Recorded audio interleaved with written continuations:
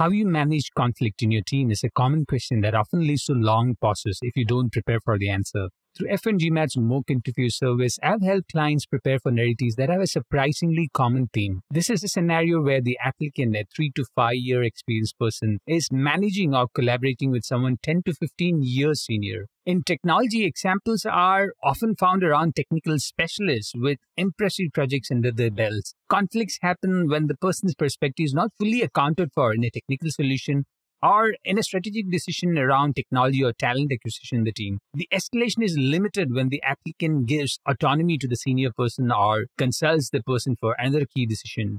Some examples are around ego, and many are around competence, where the applicant had to make the unpopular decision to reshuffle the team and let the senior person go. Many times I've heard of specialists who have ownership of certain technology and they have leverage over how it's applied across the project. In such cases, it's all about negotiating and incentivizing the person to comply. In finance, it's even broader with venture capital examples around managing serial entrepreneurs with excellent track record, understanding their motivation for the new venture, and validating their claim for a patent or market penetration. Conflicts are often around the vision of the company. Investors might have a different perspective about the market size.